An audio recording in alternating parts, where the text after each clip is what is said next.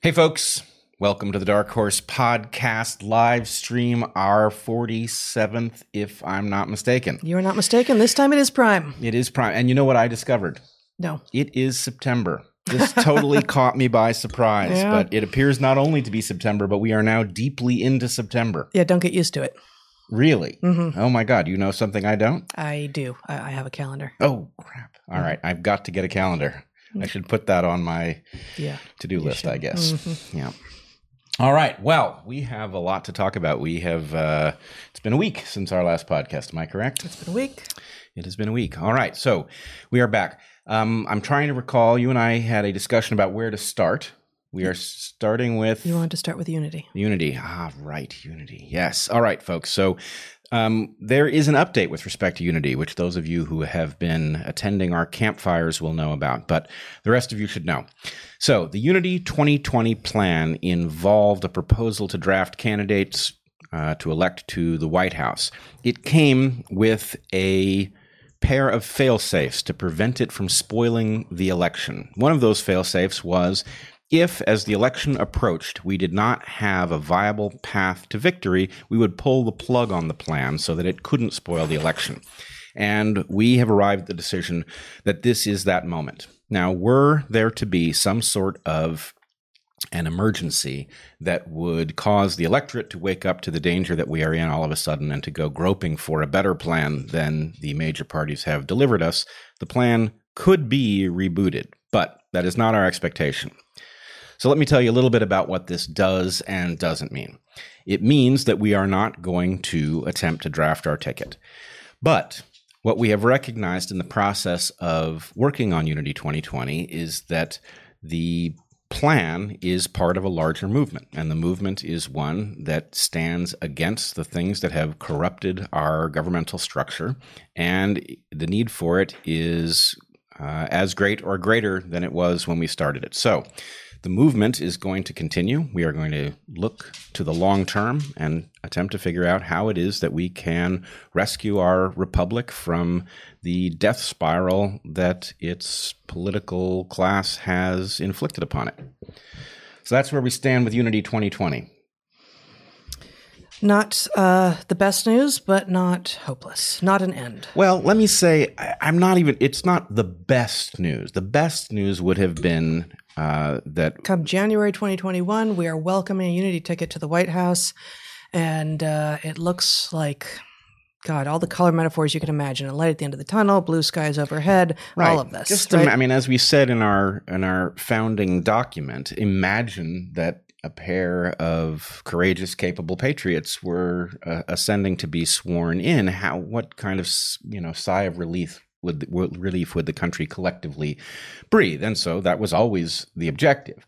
On the other hand, I would point out that you and I have talked a lot in the context of education and in the context of other phenomena about the importance of a prototyping mindset, and That's right. Everything good that is complex arises through an iterated process of discovery. And I should look up whether or not Edison in fact said that at the point that he had succeeded, he had discovered 1,000 ways not to make a light bulb or something to that effect.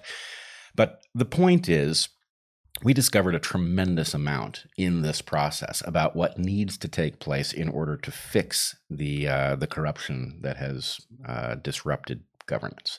And there was a tremendous amount of goodwill and pressure and force in the physics sense of the term behind this. It was apparent that there is, as you and I and many others have long suspected, a real sort of visceral, intellectual, and emotional desire to see a fix, and that fix might well look like this.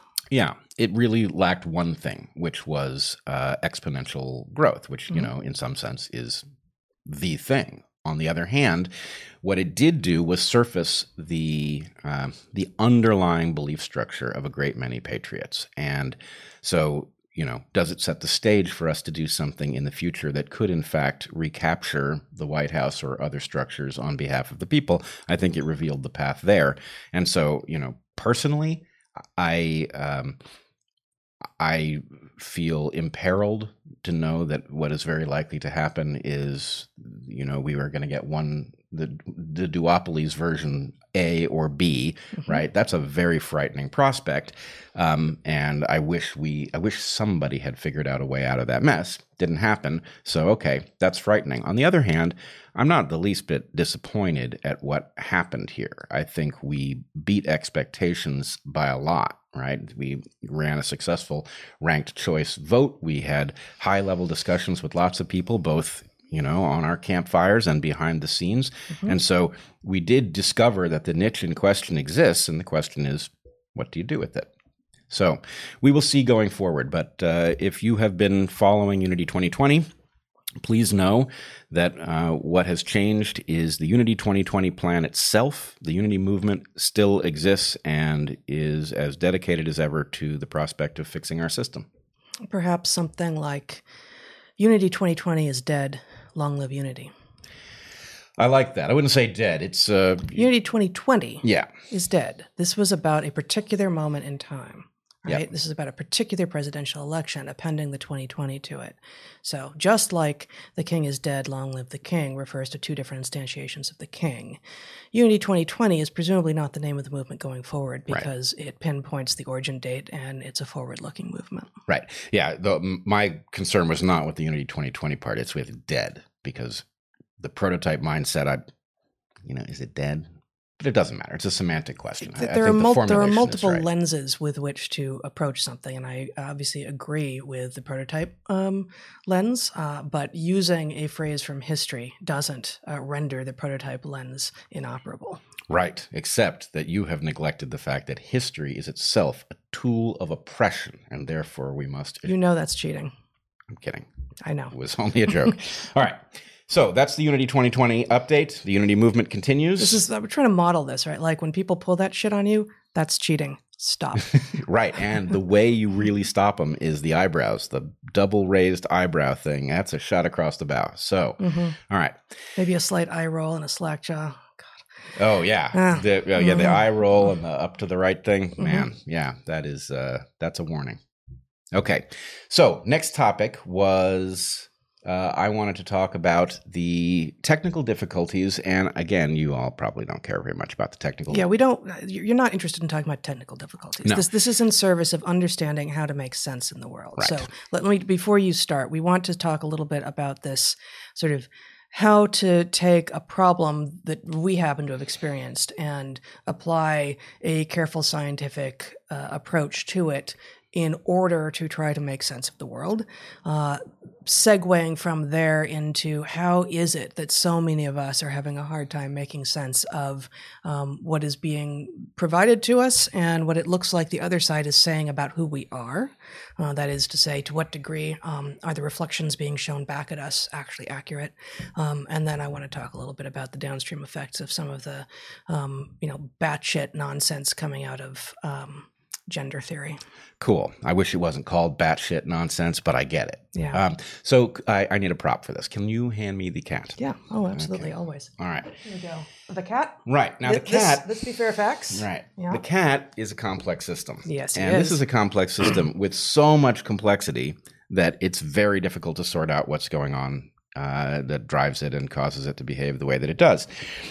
Something like the apparatus we use to do podcasting is a complex system that is so many orders of magnitude less complex that it actually lends itself to scientific problem solving more simply, right? It's not going to require years of study to figure out how it works and to troubleshoot it. Okay, you know that I'm going to want to put an asterisk here and say, as an animal behaviorist, I constantly aspire to try to understand the complex system that is the cat. Oh.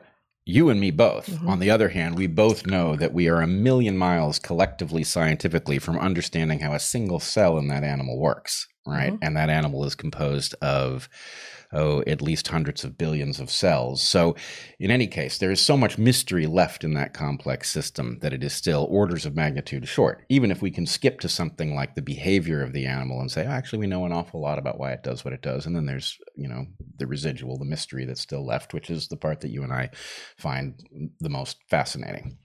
But all right, back to this mini complex system that is our podcast apparatus.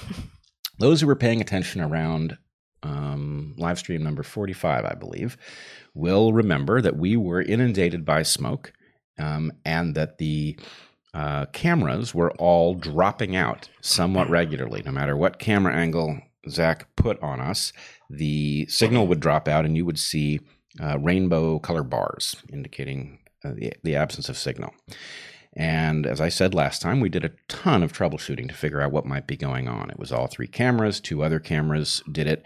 Ultimately, we discovered that it was many devices in the house that put out signal over HDMI and nothing that was uninvolved in HDMI. This led us to the question of, was there some kind of radiation that might be affecting the system? And one of our viewers, suggested it could possibly be radon, which would make sense because we had the windows closed due to the smoke here in Portland. And radon, which is the product of radioactive decay of isotopes in the soil, the radon is produced by that decay. Larger, heavier elements break down. Radon is one of the products. It's a gas. It floats up from your crawl space. And if your house is well sealed, it can be trapped. And if the levels rise to a high enough degree, it can interfere, with your cells, for one thing. It can cause mutations and things. So somebody suggested maybe our windows being tightly closed during the smoke period had caused radon to build up. We have a radon problem. I tested that hypothesis. I got a radon detector. I've let it run for a week. We have low levels of radon. So that's not it. So that's, again, leaves us with this mystery. And as often with careful scientific investigations, you're left with some relief that you haven't been poisoned within your home in this case, and some disappointment that you have not apparently come on the hypothesis that is likely to be true. So right. Not that. Falsified. Radon, falsified. So hypothesis, it's radon buildup, and that would be consistent with the windows being closed. Prediction, if you test for radon, you will find high levels of it. Falsified, no, we don't find high levels of radon. Well, but so as we did last time, one prediction of that hypothesis is, but it's not a exclusive prediction of this hypothesis, is once you open your windows, the problems will be resolved. The problems were resolved once we opened the windows. So that was coincident with the hypothesis that it was radon being trapped in the house. But it also is also a prediction of other hypotheses. So it's not a strong prediction on account of being a prediction that follows from other possible hypotheses. The problem is the multiple hypotheses are pretty exotic, right? So it does seem clear we have some kind of interference. It's some kind of interference that seems to register on HDMI and nothing else, which is interesting. A lot of searching reveals nothing of that nature. I don't find anything there's lots of talk online about various kinds of electromagnetic interference, but HDMI does not seem particularly prone. Also, people noticed that there was a regular periodicity to the failures of our cameras, which led many in our audience who were technically savvy to propose that it had something to do with a mismatch of frame rates between our computer and our cameras, which didn't make a lot of sense because nothing had changed on that front. And if one camera had gotten out of whack, it wouldn't have been on the others, so it would have had to have been the computer. And if we swapped in a different computer, it didn't happen. So there were a lot of reasons to think that hypothesis was wrong. It is, I think, possible, and maybe one of our technically savvy viewers will know, it is possible that radiation of some kind could disrupt the timekeeping of the HDMI process, which could result in a frame rate mismatch that would then go away when whatever the radiation or interference disappeared from the system. So that would match the pattern. If it were true that electromagnetic interference could disrupt, or radiation, either one, could disrupt the timekeeping, then at the point that interference is gone, the timekeeping would go back to normal. So just once again, to lay out what changed. So you and Zach did a tremendous amount of troubleshooting inside with the system, with the, man-made parts of the system, and nothing seemed to address the issue. We were in, smoke lockdown for 10 to 12 days, depending on how you count. On Friday of last week, 8 days ago, the rains came, the air cleared, we opened the windows. So really two big things. It was all of a system, but two big things changed at once. Not only did the air quality in our house become much better because we were able to open the windows, but the air quality in our entire environment improved. And, often those will be coincident with one another, but they were explicitly happened within 24 hours of one another. Right. So and as that happened, all of the problems that we've been having disappeared. Every single one. And so I would remind people, we tried 2 other cameras that only gave us an HDMI output, a different brand, 2 different models.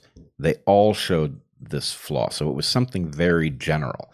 And the fact of the end of the smoke, the beginning of the rains, and the opening of the windows all being exactly consistent in time and being consistent with the end of our problems is very conspicuous. In fact, I think it's highly likely that whatever it was about the rains triggered all those other behaviors, and one of them fixed our problem. So what's your new hypothesis? Well, I don't want to say your new hypothesis because this is... You generated this hypothesis. Your new hypothesis does not mean, although it is often understood to mean in journalism and common parlance, your preferred hypothesis, the thing you think to be true, the thing you want to be true. In this case, it is, I think, neither. Yep. Right? And so there's 3 things. You generated it. You think it's true, you want it to be true. Often, often people will have a hypothesis of which all 3 of those things are true. And frankly, the scientific method is the way of getting rid of the bias around, I really want this to be true.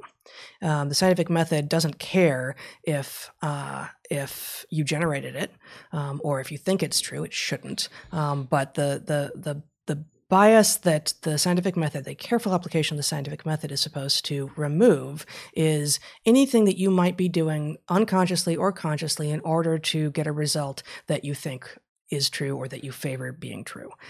Right. And so to put a finer point on this, you can generate, and in fact, it is good practice when you are studying scientifically to generate every conceivable hypothesis that could explain an observation. And that means that you hold, if we're going to say these are your hypotheses because you generated them all, the point is you don't hold one as the one you're rooting for or expecting, though you may be. That's also possible. But in this case, we are left with a hypothesis that I find possible. Whether or not I think it's likely, we'll have to talk a little bit more in detail, and I certainly don't want it to be true. But here it is. The hypothesis is that there was radiation that was trapped in our forests. Now, at some level, that's automatically true. We already know that this will be true because from any event that has released radiation, when the weather carries the particles from that event over some landscape and then it rains, we know that rain carries these particles to the ground, right? So after a meltdown, for example, the rains... Nuclear meltdown, you have, particles released, you have winds carry them somewhere, which is, often quite arbitrary, and then rains, which cause a very concentrated danger at the moment that the particles are carried to the ground and concentrated. But the hypothesis here is that radiation, possibly from something like Fukushima, which we do know blew to the Pacific Northwest. That's one of the places that it was that it landed in particular. So just a reminder for people most people will recognize the word Fukushima, but perhaps not have a 2-sentence description on it. 2011 meltdown following a tsunami. Triple meltdown. So the Fukushima Daiichi complex has 6 reactors and 7 fuel pools. Spent fuel pools are where the reactor cores that have been spent go, and nuclear fuel is loaded into these things. Nuclear fuel is a purified radioactive material, mostly uranium, although one of the reactors at Fukushima was loaded with what's called mixed oxide fuel, MOX. MOX fuel contains plutonium from weapons that have been decommissioned. So it's basically a process of using that. So one of the reactors was loaded with that. But the thing that is hard to intuit is that the use of the uranium, the enriched uranium in the reactors, causes the production of a whole slew of isotopes that weren't in it to begin with, right? Including lots of really crazy bad stuff, like very long-lived plutonium isotopes with very long half-lives.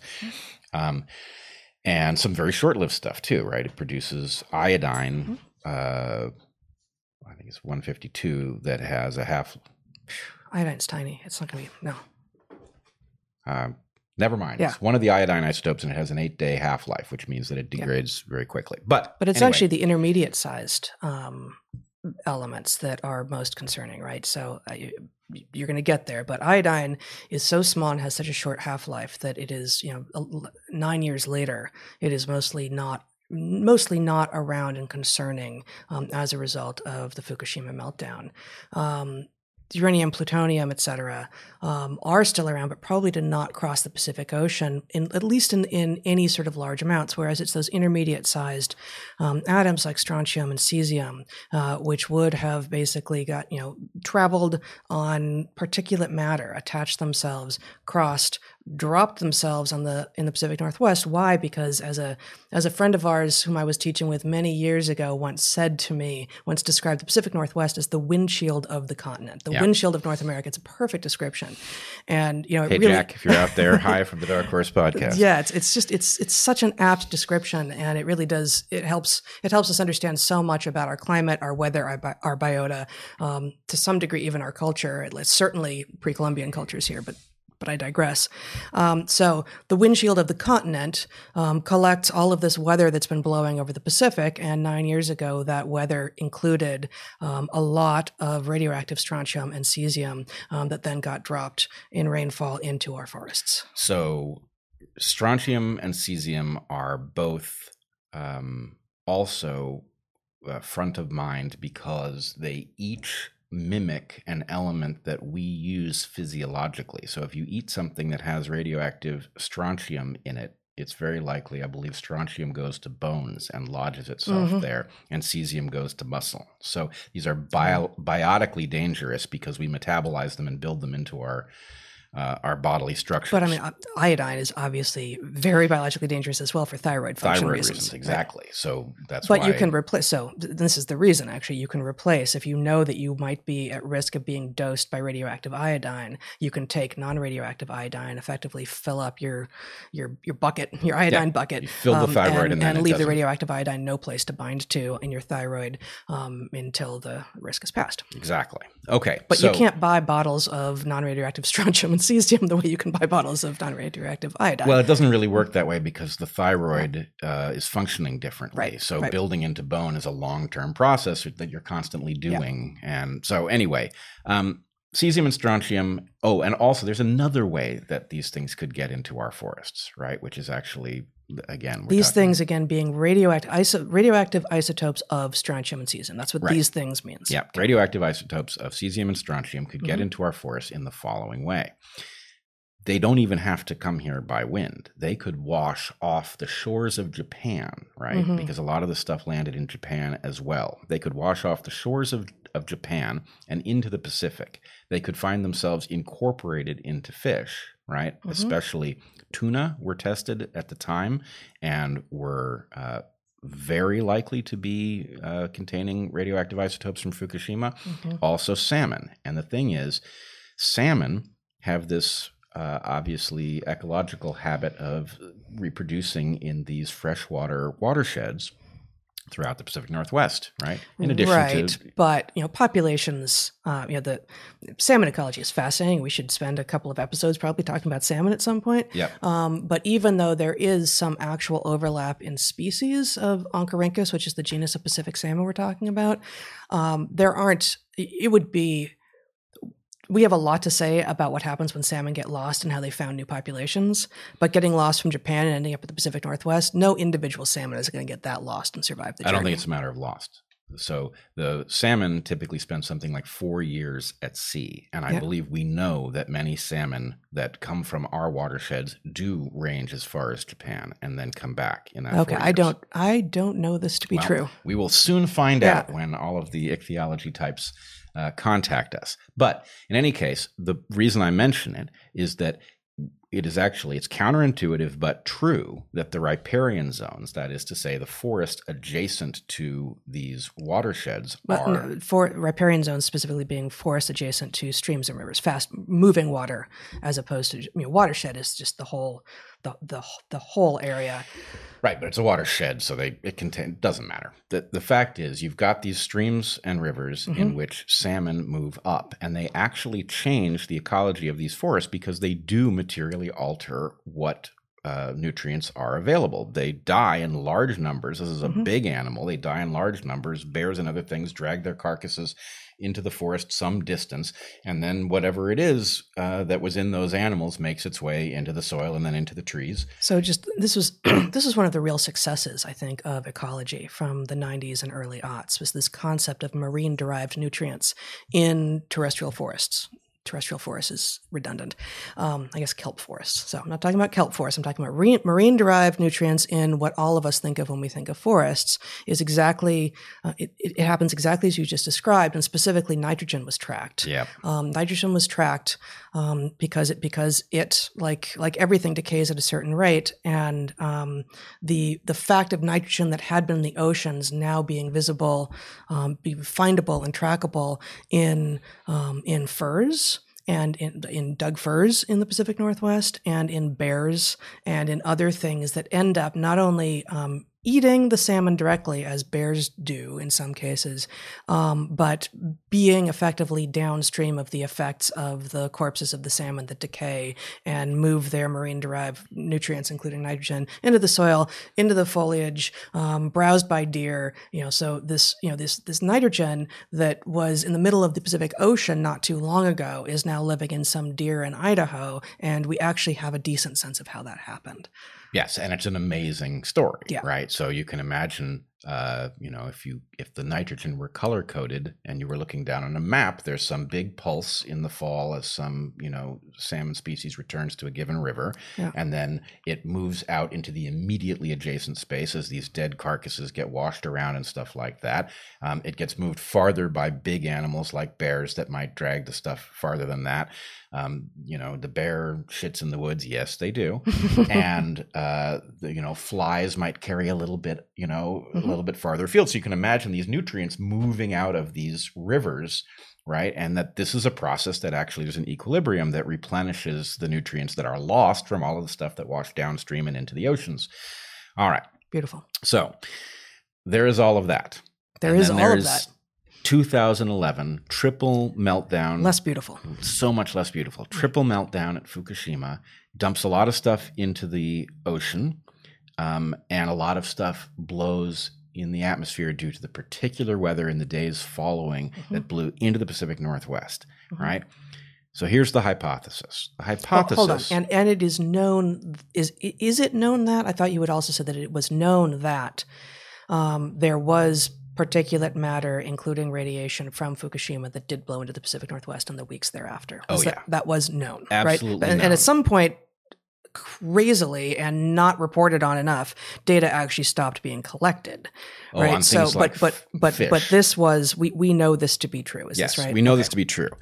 We know this to be true. And if I recall correctly, the methodology involved the air filters of automobiles, which trapped in Japan or in the Pacific Northwest? The Pacific Northwest, that trapped radioactive particles. And so if you could get a filter from somebody's car that they had driven during those weeks, and then you, I think the methodology involved laying it down on a piece of photographic paper that was sensitive, then the little disintegrations, the nuclear disintegrations that happen would result in a black spot on the film, right? And you compare that to the filters of cars that had not been driven during those weeks. Right, and the fact is it varies based on very local weather patterns. It Sure. rains here, it doesn't rain there, you get a pulse, the air clears over there, and so the cars aren't inhaling it. So the particular weather matters a lot. But okay, what we know... So it's just fascinating that that the methodology involved effectively looking at the respiratory structures of cars. Right. The respiratory, and it's exactly what's going on, right? So, and, right down to the point, why does a car breathe, right? A car is breathing in oxygen in order to fuel combustion, which is what causes it to go. And we could say the exact same thing about you. The difference is your combustion isn't fire. It's a chemical combustion without flame, but nonetheless, same damn process. That's, respiration is gas exchange. So in animals, it looks one way. In plants, it looks almost the opposite. In cars, it looks a bit different yet, but it's all a kind of respiration. It's gas exchange. And, exchange. At the molecular level, when you burn fuel in your car, you're burning carbon bonds that were forged in an ancient peat bog in general. Or the body of an ancient dinosaur. Right, something. Peat bogs generate a lot more, so most of the gasoline in your car comes from a peat bog that got buried and turned into crude oil over time. But anyway, photosynthesis captured the energy from the sun, loaded it into these bonds between carbon molecules. It was then underground for millions of years. Somebody drills it, refines it, puts it in your car, and you release the energy from the sun that was trapped in these molecules through combustion, just the same way if you eat a carrot, you then internally release the energy that was stored by the carrot plant, in the carbon bonds to fuel motion and other things that require energy. It's a lot less energy that you require and that you're releasing from the carrot. Right. But I always, when I was teaching, I loved to talk about my fusion-powered bicycle, because my bicycle actually is fusion-powered, as is yours, because basically the point is it's fusion in the sun that releases the energy that gets captured by the carrot or the stalk of wheat or the cow, ultimately. Yes. Yeah. And then, you release it, and so it's fusion energy in it. Yeah. Sun to grass to cow to your plate to you to fueling your bicycle. To fueling my bicycle. Powering right. Your bicycle. Yeah. Okay. So we are now far afield from the tech failure and the hypothesis. That's good. But the hypothesis is yes, radioactive material.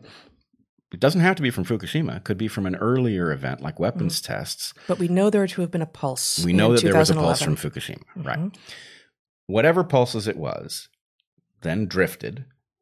Rains dropped stuff onto the ground, which we also know happened. It happened in particular places and not other places, right? You would have to go back and look at the exact weather pattern to know where it landed and where it didn't. But a fire that then burns the plants that will have incorporated these radioactive isotopes would then release that radiation into the air. And I think you just skipped one piece that will be obvious to many, but not to everyone, which is that a pulse that comes our way, that drops to the ground, is then pulled up by the roots of plants because it becomes part of the soil, because it's tiny, it's atomic isotopes that are bonded to little pieces of dust that are themselves incorporated into the root systems, because that is not the breathing. The breathing is through the leaves, but the eating is in some ways, not the sugars, which is through the leaves, but is through the roots. Right. The micronutrients are pulled up through the roots. Micronutrients will be pulled up through the roots, incorporated into the plants. Yeah. You could detect it in the plants, and I'm sure people have done that work occasionally. Yeah, we should have looked into that. I'm sure they have. Yeah. Parallel piece of information, just so people understand what these systems are like. I remember Nalini, who is actually a remarkable scientist in her own right, married to Jack, who was the source of the beautiful quote about this being the windshield of the continent. Yeah, this is Nalini Nadkarni and Jack Longino. Yeah. So Nalini, who was an expert on mosses, and forest canopies, talked about the event, the Mount St. Helens eruption, which had trapped a layer of ash in the mosses that persists to this day in our trees and has effects. So if you go into the canopy of trees and you find patches of moss that are old enough, you've effectively got this layer of ash. And it turns out, I think I learned this from Nalini, that the ash got incorporated into the trees, and the grit actually causes chainsaw blades to wear faster here. If you're cutting trees that were downstream of that event, downstream in time. No, that got ash on them. Downstream in ash. Yes. Okay. And so ash fell really hard in Olympia, in Seattle, in Portland. Portland more than Seattle. Yeah. And so that ash fell in all of these forests, and somehow the grit is causing chainsaw blades to erode faster. But anyway, an aside. So here's the hypothesis. The hypothesis is something, maybe Fukushima, released nuclear radiation in the form of all of these isotopes that are created in the heart of a reactor. Could also be true from a weapon. The material fell here as a result of weather having it blown this direction and rain having caused it to fall to the ground, gets incorporated into the trees. A fire event releases this stuff. It will have then been floating in the air in these macroscopic smoke particles that were making it so hard to see and to breathe. Now, I don't think the concentrations of those things would have been high in our house because we sealed off our house and we had a filter pulling the smoke particles out of the air at a high rate.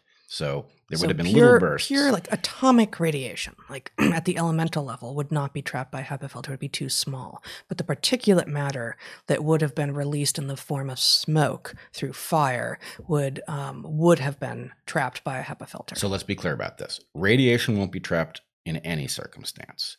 An atom, a radioactive atom, won't be trapped because it's too small. Right. And so we talked on our last podcast about radon, which is a gas, which wouldn't be trapped at all by a filter, right? But a particle, a radioactive particle that is in wood or leaves that then gets liberated into the air as ash, that's now in a macroscopic particle, and that will get trapped by a filter. So my guess is we didn't have high rates of that stuff in the house. And despite the fact that the air outside was absolutely choking, we actually did not have terrible respiratory issues in the house during that time, which suggests our air was pretty clean. But there's a question about the radiation, the ambient radiation. Could the ambient radiation cause, first of all, some radiation will get through things like walls and windows and some won't. So the question is, would there be ambient radiation that would be capable of disrupting our podcast system in here that would have almost immediately ceased as soon as the rains pulled the particles out of the air and washed them into the streams and things. Yeah. So that is a hypothesis. How would you test it? Well, one thing you could do is, and this is in theory doable, it becomes less practical every day. There are cars that were driven during that time. We drove both of our vehicles during that time, though not very much. Those cars will have pulled in a sample of what was in the atmosphere, and it will decay at whatever rate the particular isotopes decay at, whatever their half-life is. So that would be detectable. And cars that were here but not driven during that time won't have trapped an appreciable amount of it. And so you could test it in that way. Yeah. And despite the admittedly very patchy, presumably patchy distribution of radioactive isotopes in the forests of the Pacific Northwest, and this hypothesis hinges on the idea that at least some of the forests, I mean, there's such a giant swath of forest that burned, that at least some of those forests would have been high density of radioactive isotopes. But, carefully, in a controlled fashion, taking a couple of adjoining trees from each of these places and burning them into a container and measuring the radioactivity in that burn, or just burning them into a filter and then doing exactly the same thing. Yep. So it would not be testing what happened, but it would be a decent way of mimicking what happened that doesn't depend on doing it right now. It doesn't depend on collecting data that are aging every day because the fires are in the past. And in fact, now that you mention it, there's a very good method that you could deploy here, which is you could take a round from a tree, right? You could buck a tree. You could take a tree that was near the fires but not in them. There's got to be plenty of that. Right? Yeah. Cut it down, take a round, and now you have tree rings, which will tell you how long ago a deposit was laid down. Yes. So you could figure out actually if there is appreciable radiation, where it came from, where's the pulse. So anyway, that would be very interesting. Yeah, no, and there are a lot of fallen and snag trees that are, at risk of falling in the coming rains and causing mudslides, and mudslides that are then more dangerous because they bring down trees as well. So there will be lots of such material available for such analysis should someone have simply the time and the resources to do it. Yep. We don't have the technology to do such analysis, but right now. I will say the nice thing about the methodology that you point to is that the ability to test this doesn't degrade. Exactly. Right. Yeah. I mean, to the degree that there are snags and fallen trees right now that might be beginning to be cleaned up so as to render the probably coming mudslides less dangerous, they might get disappeared a little bit, but there's plenty of stuff to buck up and do this analysis on. But even if you didn't, you could test it. So with my method of the air filters in the cars, you can't do this. The farther we get from the fire event, the less likely it is to work, because cars that were idle will have been driven. You'll pollute the data. But the trees that weren't burned, the ones adjacent to these areas that did burn, just simply retained their level of radiation, which will decay at its natural rate. I do like the idea of polluting the pollution data. Polluting it with noise. Exactly. Yeah. Okay. So noise let's up the pollution data. A reminder. I am not saying that I believe that this is what happened to our system. The truth is, I don't know what I believe happened to our system. The reason that I am more likely to believe this hypothesis than probably anybody listening to this podcast who is tracking this is that I know that Zach and I falsified just about everything that was more likely than this, and several times over, right? The number of things that we were able to eliminate by just simply swapping in a different piece of equipment or testing, something there rather than here, we falsified virtually everything. We were left with, it has to be some kind of interference, and we do not have a source of interference that makes any sense, nor do we have a source of interference that should have gone away at the point that the rains came and the smoke changed things. Nor had you guys made changes to the system in advance of the problems beginning. Nothing. And nor did we change anything back at the point that they were fixed. It was insensitive to, for example, humidifying the room. So we falsified static electricity. So we falsified so many hypotheses. It was almost insensitive to applying tinfoil hats. Right, exactly, which frankly we discovered later needed to be grounded. They would have been much more likely to work. And it makes for a better visual, too. A grounded tinfoil hat is just even better. Totally. Yeah. It's not as good as a based tinfoil hat. But based. Yeah. All right. So that's it. This is hypothesis, predictions. Would love to see a test. Would also love to hear from people who know more about these topics than we do. I have contacted one expert who I'm hoping will respond and tell us whether this is plausible or not. But anyway, people in our audience may know, too. All right. I feel good about that. What's next? So, it's a little bit of a strange segue, actually, because it goes back into the explicitly political, and that what we just did is exactly what the kind of thing that would emerge sort of organically in our classrooms. Whether or not, that wouldn't have been a topic that I would likely have prepared content on, but it might well have emerged. And those sorts of conversations that describe in real time how it is that you would go about trying to figure out if something is true by using the scientific method and your own background knowledge and trying to figure out what else you would need to know in order to assess all this is the thing that we do and that we bring towards all of the questions that we try to address in life. And so I was remembering, we did a live event back when live events happened in, November of last year, maybe, with some here in Portland, and I'm just not going to remember any of the particulars. There was a screening of a very short documentary that had Nadine Strawson, the former president of the ACLU, and God, apologies to the organization that put it on and the host. I can't remember anything. I know that we were on stage with Katie Herzog, who's awesome, who's former journalist with The Stranger, now co-host of the Blocked and Reported podcast with Jesse Singal, and our host said to us, presumably there's other things you'd like to be talking about than cancel culture and wokeness and postmodernism and all of the stuff that we have spent a lot of time talking about in this podcast, and that we were talking about that evening. And, we said, yes, yes, actually, we're working on this book. It's about using evolutionary lens to understand modernity. And yes, there are so many things that we'd rather be talking about. But of course, it's also true that you can use an evolutionary lens to understand the modern craziness.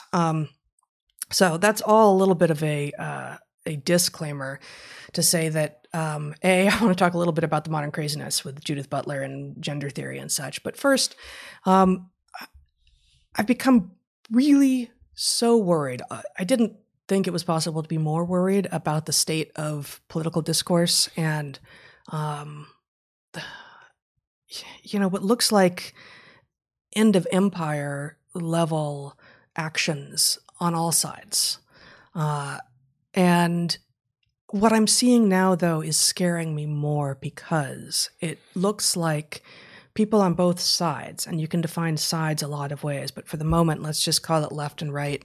And the sort of not just the woke left, but almost all of the Dems, not all of us, to the degree that we're still Democrats, but almost all of the Dems are willing to go along with the story that Trump and the far right and white nationalists and all are going to usher in an authoritarian fascistic era, right? Like that is the analysis that you see and hear in WAPO and New York Times and CNN and MSNBC and all this.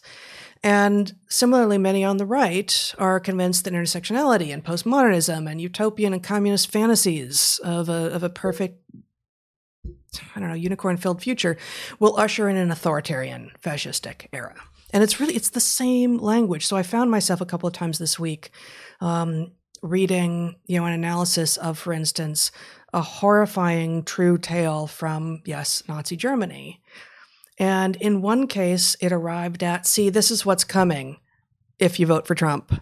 In another case, it arrived at, see, this is what's coming if you vote for Biden. And they weren't exactly the same stories, but they were effectively the same stories. So I don't think we know I don't think anyone now knows what they look like to the other. I think we are being fed not just untruths about the other, but we are seeing ourselves reflected in a way that doesn't even remind us of ourselves very often. And this is a term that I guess Daniel Schmachtenberger has used a lot, but this, the decline of sense making, the inability to do sense making when we used to know how to do it from some combination of first principles and trusting particular authorities. And, there was a newspaper of record and it did hold itself to account and all of these things. Without any of those, what we're left with is first principles. And even that, given that aside from what you can actually see and feel and hear with your own senses, what do you trust? Like, how do you even know the basic things that are true? And therein we land at male is female and 2 + 2 is 5. And, all of this nonsense that really does suggest that we're at the end of the ability to determine what's real and what's not. Yeah. It's, I don't know, is the wheels coming off the apple cart a mixed metaphor, or do I have it right? But so a couple things I would say is, one, in biology, homeostasis, right? The ability to continue on for a creature or a cell or anything is the result of the maintenance of conditions between certain bounds, right? So for us, endotherms, so-called warm-blooded creatures, our temperature is maintained within a very narrow scope, and all of our enzymes function on the assumption of that temperature. If your temperature goes up too high, then the point is, well, your enzymes are just molecules, and their shape will actually change based on how warm and chaotic the environment is. So your temperature is not arbitrarily chosen. It's actually tightly matched to the enzymes in question. And for those of us who are endotherms, which has evolved twice, more depending on how you count, but twice on Earth in the form of mammals and birds, separate evolutions of endothermy, that temperature is created and maintained internally. We can't look outside of us to maintain our own heat. And obviously we do, we do feel warm in the sun and feel cold in the cold, but it is our bodies that are doing the homeostatic work. And whereas if you're a lizard, you have a much wider range of possibilities. And at some level, I don't know if this is where you were going, but it almost feels like people are playing around with the homeostatic levers of society to such a degree that they're imagining that, like, we're a lizard, it'll be fine. It's like, no, you know what? We can't function within that kind of range.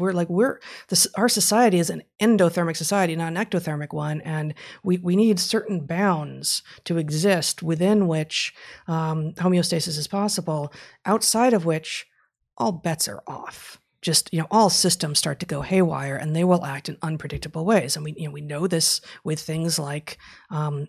We know this with things like policing, like both of them, totally different systems. But you pull the levers too far, and you can't predict what comes next accurately. So this is more or less what I was going to say, is what we effectively are seeing are two sides that are advocating to pull the lever in their direction. Yeah. And the point is, the purpose of that lever is about homeostasis, right? Yeah. And to the extent that the body becomes convinced that, warmer is better, it's on the verge of collapse. Right? It's no better to be convinced that colder is better, right? The point is, you want to maintain temperature in the functional range, and the attack that you point to on the very ability to detect what is even true is evidence of a system that is in the process of unhooking the very things on which homeostasis is based. Yeah, and just to extend the metaphor, I think the people on the left who are protesting,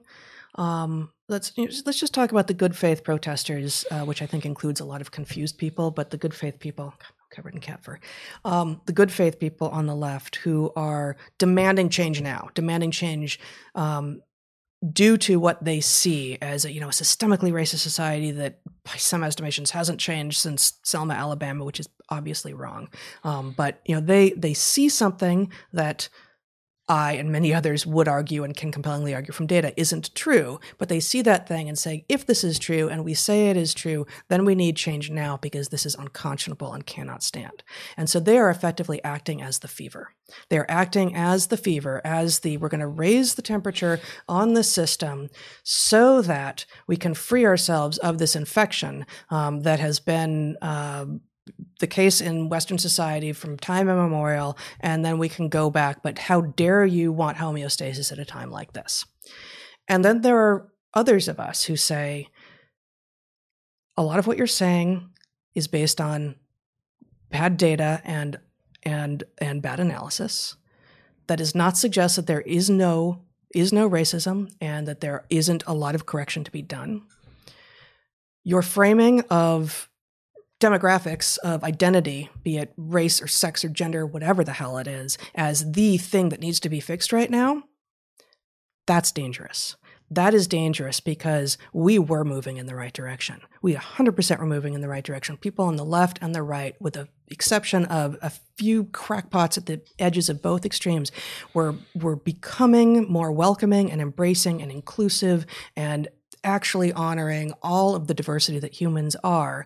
And we need that in order to actually address the giant sociopolitical, AI algorithm, climate, energy, all of these other, and ecosystem destruction, these actual issues that are real existential threats. And how dare they turn identity into an existential threat? Like, this actually really matters. How dare they?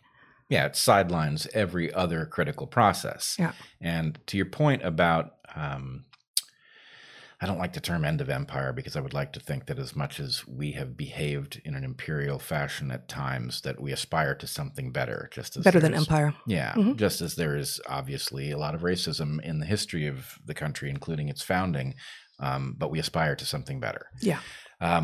But nonetheless, the end of whatever it is, the end of republic, right, that we may be seeing is, I would argue, the result of this process, which, at one point, one of the people I've become friends with from my Patreon discussions posed the question, is there an analogy to senescence, that is the process of growing feeble and inefficient with age that happens to bodies? Is there an analogy for civilization? And what I told him, and I think I did a little video on it, was that it was more than an analogy, that there was in fact the exact same process. And my argument was, for reasons I won't go into here, the reason that we grow feeble and inefficient with age is that we are complex creatures with a relatively small instruction set. That means that instruction set contains instructions that do many things. One instruction does many things. And when that's true, there will be things that are good for you early in life, and they're bad for you late in life, and they will get collected by selection. They will be favored because it's very likely that you will get the benefit of the early stuff, and you won't live long enough to suffer from the late stuff. And even if you do, most of your reproduction will be done anyway, so it counts less. So selection is constantly accumulating things that are good for us early and bad for us late. Now, here's the problem. Our political and economic system does the same goddamn thing, right? If you come up with some new process, right, social media or internal combustion engines, and it empowers your society. Haber-Bosch process. Right, Haber-Bosch process. Right, suddenly, boom, everything's great. We can do stuff we couldn't do before. We can grow crops on soil we couldn't grow them on before. We can go places faster without breathing hard. All this good stuff emerges from it, right? And then the point is, okay, later on, the costs of these things done at some scale that the people who invented them could not have imagined become evident, and you can't do anything about them. Why? Because once they have become so ungodly profitable, you can't tell them no. You can't turn them off. And at the beginning of anything, it would be taken as such extraordinary arrogance to imagine that it would become a world-dominating force. The Haber-Bosch process, which allowed for the fixation of nitrogen into synthetically produced fertilizers and thus expanded agriculture orders of magnitude more than it had been possible. The originator of the internal combustion engine, the originator of social media, and those last two cases, there's more than two people. But whatever those early people were, if they had started thinking about, well, what do we have to put into place to make sure that this doesn't force the end of the world, right? Like, what do we have to put in place to make sure that there will be controls on it so that the naturally evolving processes don't actually take over?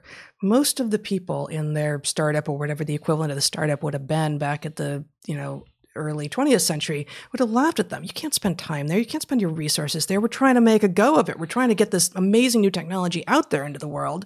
You don't think about putting the brakes on it before it even has momentum. No, and in fact, this is what the right fears about the left is at the point that you make an internal combustion engine and you've come up with something, crude oil literally used to sit as a nuisance on the surface of the earth.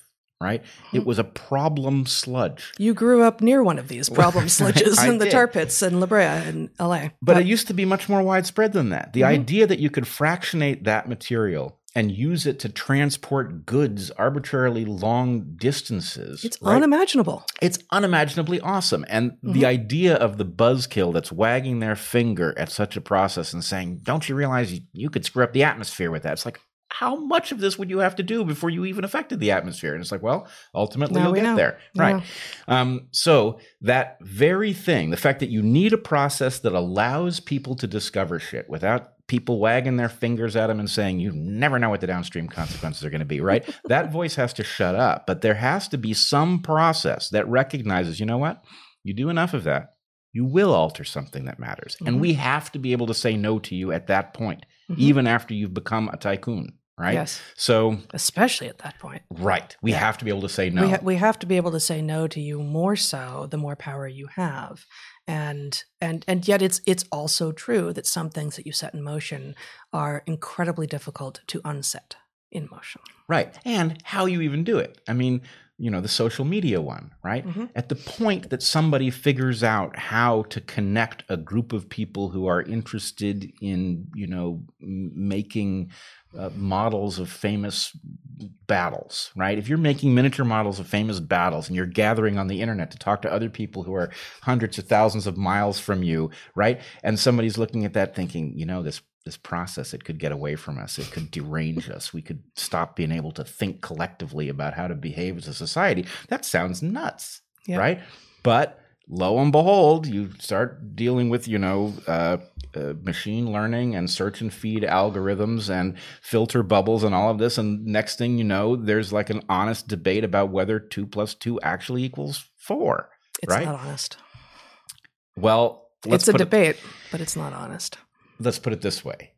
Maybe that's even worse. Yes. Whatever debate it is that can catch fire, that has us debating this, that has us, looking at the question of whether or not to, eliminate the police because maybe that would be better. Yeah. All of these things are nuts. So my point would be the senescence of civilization would sound exactly like this. Basically, here's the point. What does senescence sound like in a person? It very often sounds like dementia. That's what happens when a brain is suffering all the downstream consequences of whatever made it vibrant as in youth, right? And this is like societal dementia. And it has exactly the nature that you're pointing to. You've got two groups. We agree on what the failure mode is, right? It's some kind of authoritarian evil that we don't want. And both groups think the other one is going to bring it. Except that it's also true that some members of both groups only don't like authoritarian regimes when they're not in power. Right. And they won't say that out loud, but it's clearly true. And this is something that we've been saying since before Evergreen went public, but that the goal is not about reversing oppression. It's about turning the tables of oppression. And, that is just true. We've seen that over and over and over again. And it has no place in this moment in history, and yet it is claiming the throne at this moment in history. Well, and, I keep struggling for a better analogy than a ship, but it is as if we are on a ship on which our very survival depends. We're somehow in the middle of the Pacific. If the ship sinks, there's no one to come get us. It's just simply our ship. Two people, a Nazi and a Jew on the same ship in the middle of the Pacific, ought to agree that the ship is actually top priority, right? Yeah. Because absent it, they're both doomed. So, yeah. Well, and so at one level, in terms of individuals making bad decisions right now, a lot of the people who are very, very confused are millennials who were parented really badly, not because their parents were mean or evil, but because they accepted a stupid parenting ideology of snowplowing and parenting and helicoptering all risk and challenge away from their children. At the same time that the elites in the West were grabbing more and more power for themselves. So now we arrive at today with a group of up-and-coming adults and adults who have rarely experienced real risk and challenge in their lives because just within their tiny family structure, they were protected from all of it if they were of a certain socioeconomic class, as many of the activists were. And simultaneously, there is an abdication of responsibility for the common good at the higher levels. And so we have these people on the streets now who are, fighting against the man or whatever they imagine it is, because someone has always been there to take care of their problems for them. Someone has always been there with the juice boxes, to get back to that. And in fact, the real power has walked away with their goodies and has left a vacuum at the top. And the parents who created them in part helped create the mess of a whole generation of kids who are now adults who don't know how to behave like adults because they never had challenge or risk as children, are breaking things in the streets because I imagine their sense is that things always get put right. There's no one around to put these things right. They are breaking things that cannot be put right, especially by their Nimrod parents who protected them from all risk in the first place. Right. You're attacking the ship or whatever analog for it there is. Yeah. And the point is, look, kids, we may not be able to stop you from doing that, but do you know what happens if you succeed? Right? In attempting to stop you, we're actually, doing you a service because if you succeed, you'll doom us all. And so, I don't know exactly how that message gets through. Yeah. I will say, hey Zach, could you put up the New York Times article? So I just want to stop here briefly and say that we saw today this article emerges, how a pledge to dismantle the Minneapolis police collapsed. And I was thinking of reading a few paragraphs, but I won't. I think the point here is that many people on the city council agreed to abolish the Minneapolis police, and they are now discovering that A, nobody wants this, or at least nobody smart does, and B, that it's an insane thing to even consider, and so they're trying to walk. So I have not seen this article. Is the idea that this policy was enacted a few months ago and it started to come into play, and lo and behold, it's not a good idea? Yeah, it was three months ago, and the fact is, it's not popular. People, Black people prominent among them, of course, because they need the police as much as anybody, don't like this. And so what I've come to see is that, the people definitely want us to abolish the police.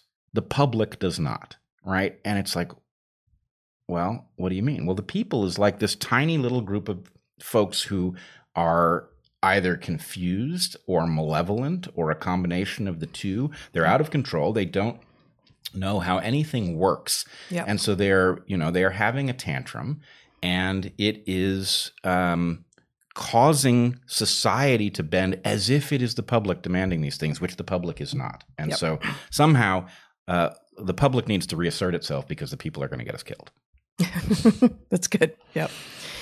So I would just, not a millennial, Judith Butler, who is the sort of spokesperson, originator of gender theory. She's in her 60s, an academic, just had an interview in the New Statesman. I'd like to just read a little bit from this interview she has given us a ton of the nonsense and the crazy that we are living through today. And then I want to provide a couple of examples of how nuts her ideology is. So really, her book. Hold on, Zach. Just keep it on both of us for the moment.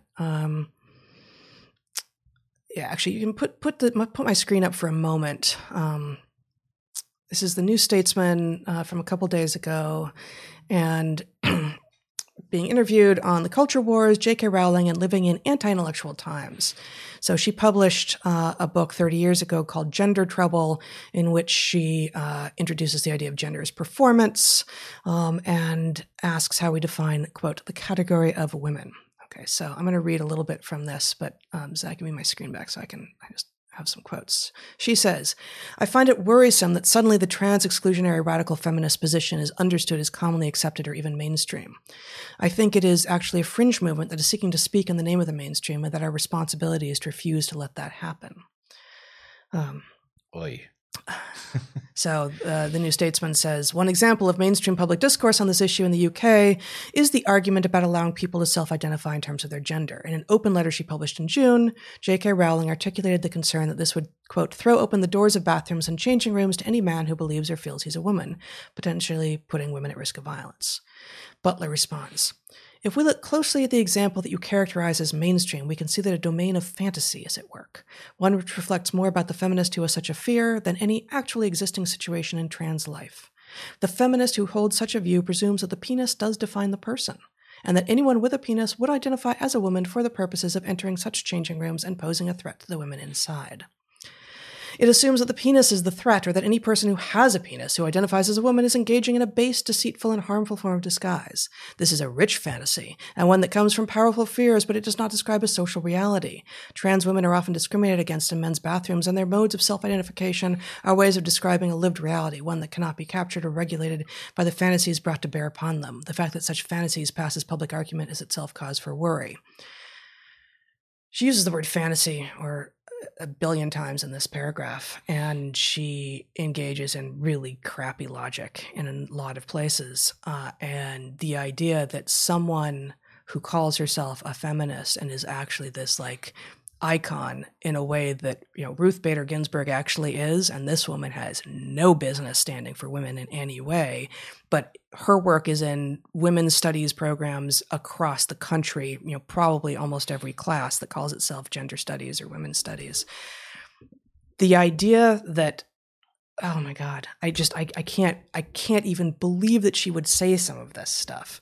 And, you know, that anyone is arguing that all people who are trans cause problems. No. Right. No one is saying that. And, you know, maybe a handful of extreme bigots, maybe, but really no one is saying that. So just one more little quote here.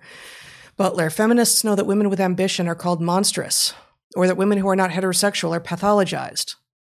We do? Since when? Yeah, since when?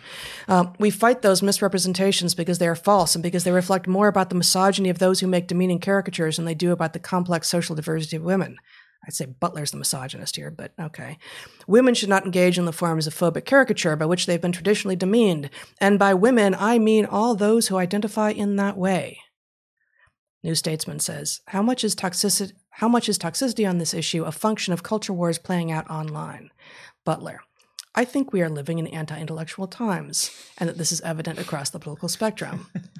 To which I say, Judith Butler, you really helped create these anti-intellectual times. Like, this is on you and all of your comrades and your peers and your colleagues, and you indoctrinated an entire generation of students who looked around for majors and thought, oh, women's studies, that sounds interesting. We know people who majored in women's studies.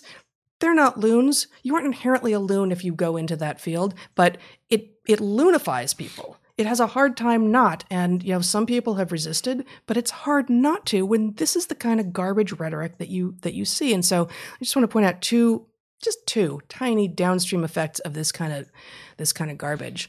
And my link's not going to work. Okay, Zach, if you would show, here's just a tweet from a couple weeks ago. Let's stop angrily denying trans girls' experiences of period symptoms. This person says, and it gets almost 4,000 likes. People like to bring up science to discredit us, but studies into our biology are still grossly underfunded. Wait, what? So that is a direct intellectual descendant of Judith Butler, right there. That is incoherent, science-denying, biology-denying, female and male difference denying nonsense. Okay, if I can have my screen back, Zach, please. And another one comes out of the Harvard-originated Gender Science Lab. This is, Zach, thank you. This is out of Harvard. The Gender Sci Lab is a collaborative interdisciplinary research lab dedicated to generating feminist concepts, methods, and theories for scientific research on sex and gender. Oof. That might sound to most people like, okay, fine, but they are a tiny step from saying they're trying to do feminist science. And there's no such thing. There's no such thing as feminist economics. It's not a thing. You can't do science when you already have a lens and therefore a set of answers that you are trying to arrive at in advance. That's not science. That's the opposite of science. And so I have a particular example from here, but just an anecdote, which I was reminded of reading that just now. Years ago, when I was looking for a publisher for my first book, Antipode, about my life and research in Madagascar, my agent got a bite from actually a small press here in Portland. When we lived in the Midwest, we lived in Michigan at the time. I'd never lived in the Pacific Northwest at that point. And this little press, which called itself a feminist press, was really excited about this book of mine. And in their description to me of what they were excited about, they said, "This is going to be feminist science. You're a feminist scientist." And I said to them, and it was probably foolish at one level to reject an offer of publication when I'd never had a book published, and I was just a graduate student at the time.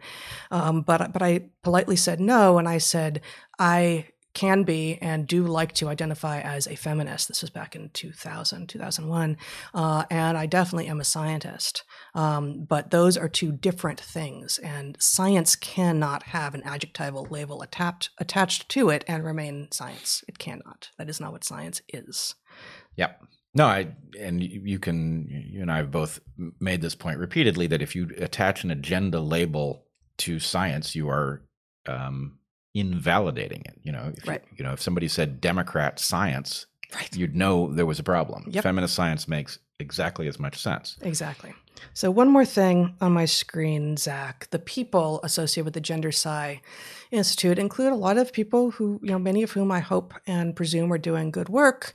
Here we have, of course, the obligate pronouns, she, her, he, him, she, her. Here we have Catherine Gilson does not use pronouns. Does not use pronouns. Not even they, them, which itself wraps us in knots and disables normal conversation, but does not use pronouns. And so I was reminded, Zach, thank you, of what Douglas Murray said in his recent excellent Joe Rogan appearance when he was talking about people coming out as non-binary. He said, "It's people declaring themselves, look at me." It's just an attention grab. It's a narcissistic little way to claim something of meaning in a universe that seems probably big and fraught and anonymous and like it won't pay any attention to you. But for God's sake, figure out something interesting about yourself. Something interesting about yourself. I'm sure there's something that doesn't involve, don't use pronouns with me. That's not who I am. No, actually, if you're going to speak English, we're going to use pronouns. I must say, I don't need to look at this person who doesn't use pronouns, but I'd like to talk to them. I cannot overcome my curiosity as to what that would sound like. No. Right? It's next level for sure. When we were at Evergreen, we had to write these narrative evaluations, as you know, at the end, so they didn't have grades, and people will laugh at that, but this was actually a very interesting and important part of the experience for the students. And so we would write these narrative evaluations of them, and the pronouns that we used had to match the pronouns of the gender that they had on file. And occasionally we had actually legitimately trans students, yes, who had not transitioned officially with the school yet. And so we were in a position of saying, look, I I either have to use the pronouns you have on file, or every time I want to refer to you, I have to use your name, and that's going to be, that's going to be very awkward. But here are the choices. Here are the choices I've been given by the situation, by the combination of the college and what you are declaring yourself as, and what you have done with the college at this point. And frankly, those few cases where they said, "Okay, no pronouns, use my name," it reads super awkward, right? And do it, be respectful, of course, but boy, it makes communication difficult. Yes. Yeah, it's almost as if language evolved for the purpose of communication rather than this look at me peacocking, whatever it is. Peahenning. I don't know what it is, but yes, it's awfully awkward. I guess it has to be pea chickening because that's the only gender neutral term.